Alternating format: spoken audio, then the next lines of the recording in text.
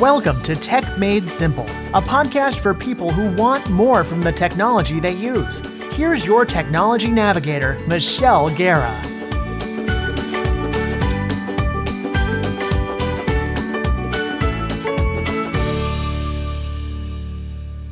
Welcome to today's Q&A episode of the Tech Made Simple podcast. I'm your host, Michelle Guerra. If you're not familiar with my Q&A episodes, this is where I have collected questions through emails and comments from you, my listeners, and provide you with either guidance on your technology or let you know who might be the best person to assist you in answering your question. I'm here to serve you, my listeners, as best as possible. We carry around our smartphones with us everywhere we go. We put lots of faith in the idea that they will keep us on track or give us directions to our meetings or favorite places. But what are we doing to care for them? Just like a car needs maintenance, our technology should not be much different in having routine maintenance, such as wiping down our smartphones and tablets as often as we think about it.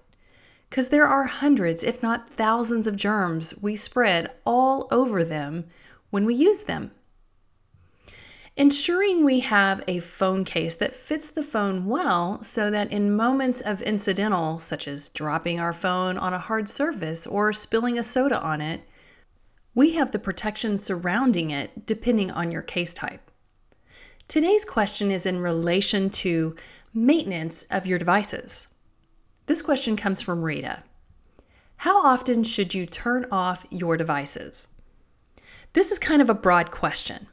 I say that because when you say devices, this could mean your smartphone, tablet, or potentially your desktop computer or laptop.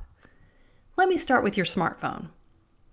When cell phones first came out, this was before smartphones were available, you were told to let your battery run out before you would have to charge it up.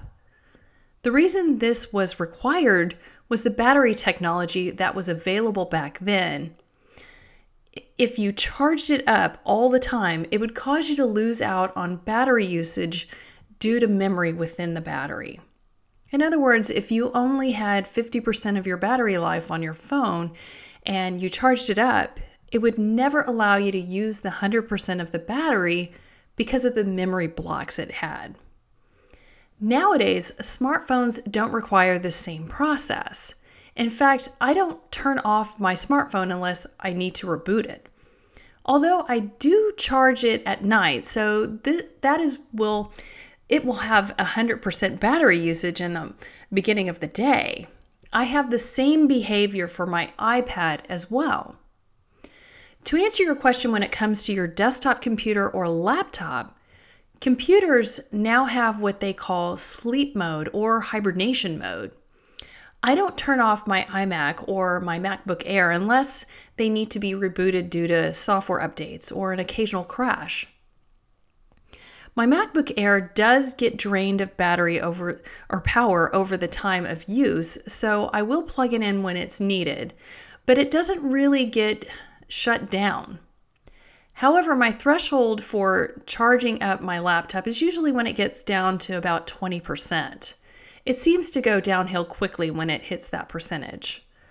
Now, I keep my computers and smartphones for years, and I care for them wisely.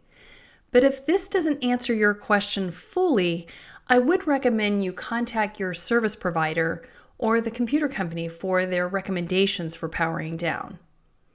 Thanks for your question, Rita. Hopefully this gives you clarity for when you should power down your devices. All right, this is all I have for today, but before I go, if you have a burning technology question that you are unsure of who to ask, submit your questions at michelleguerra.com/questions.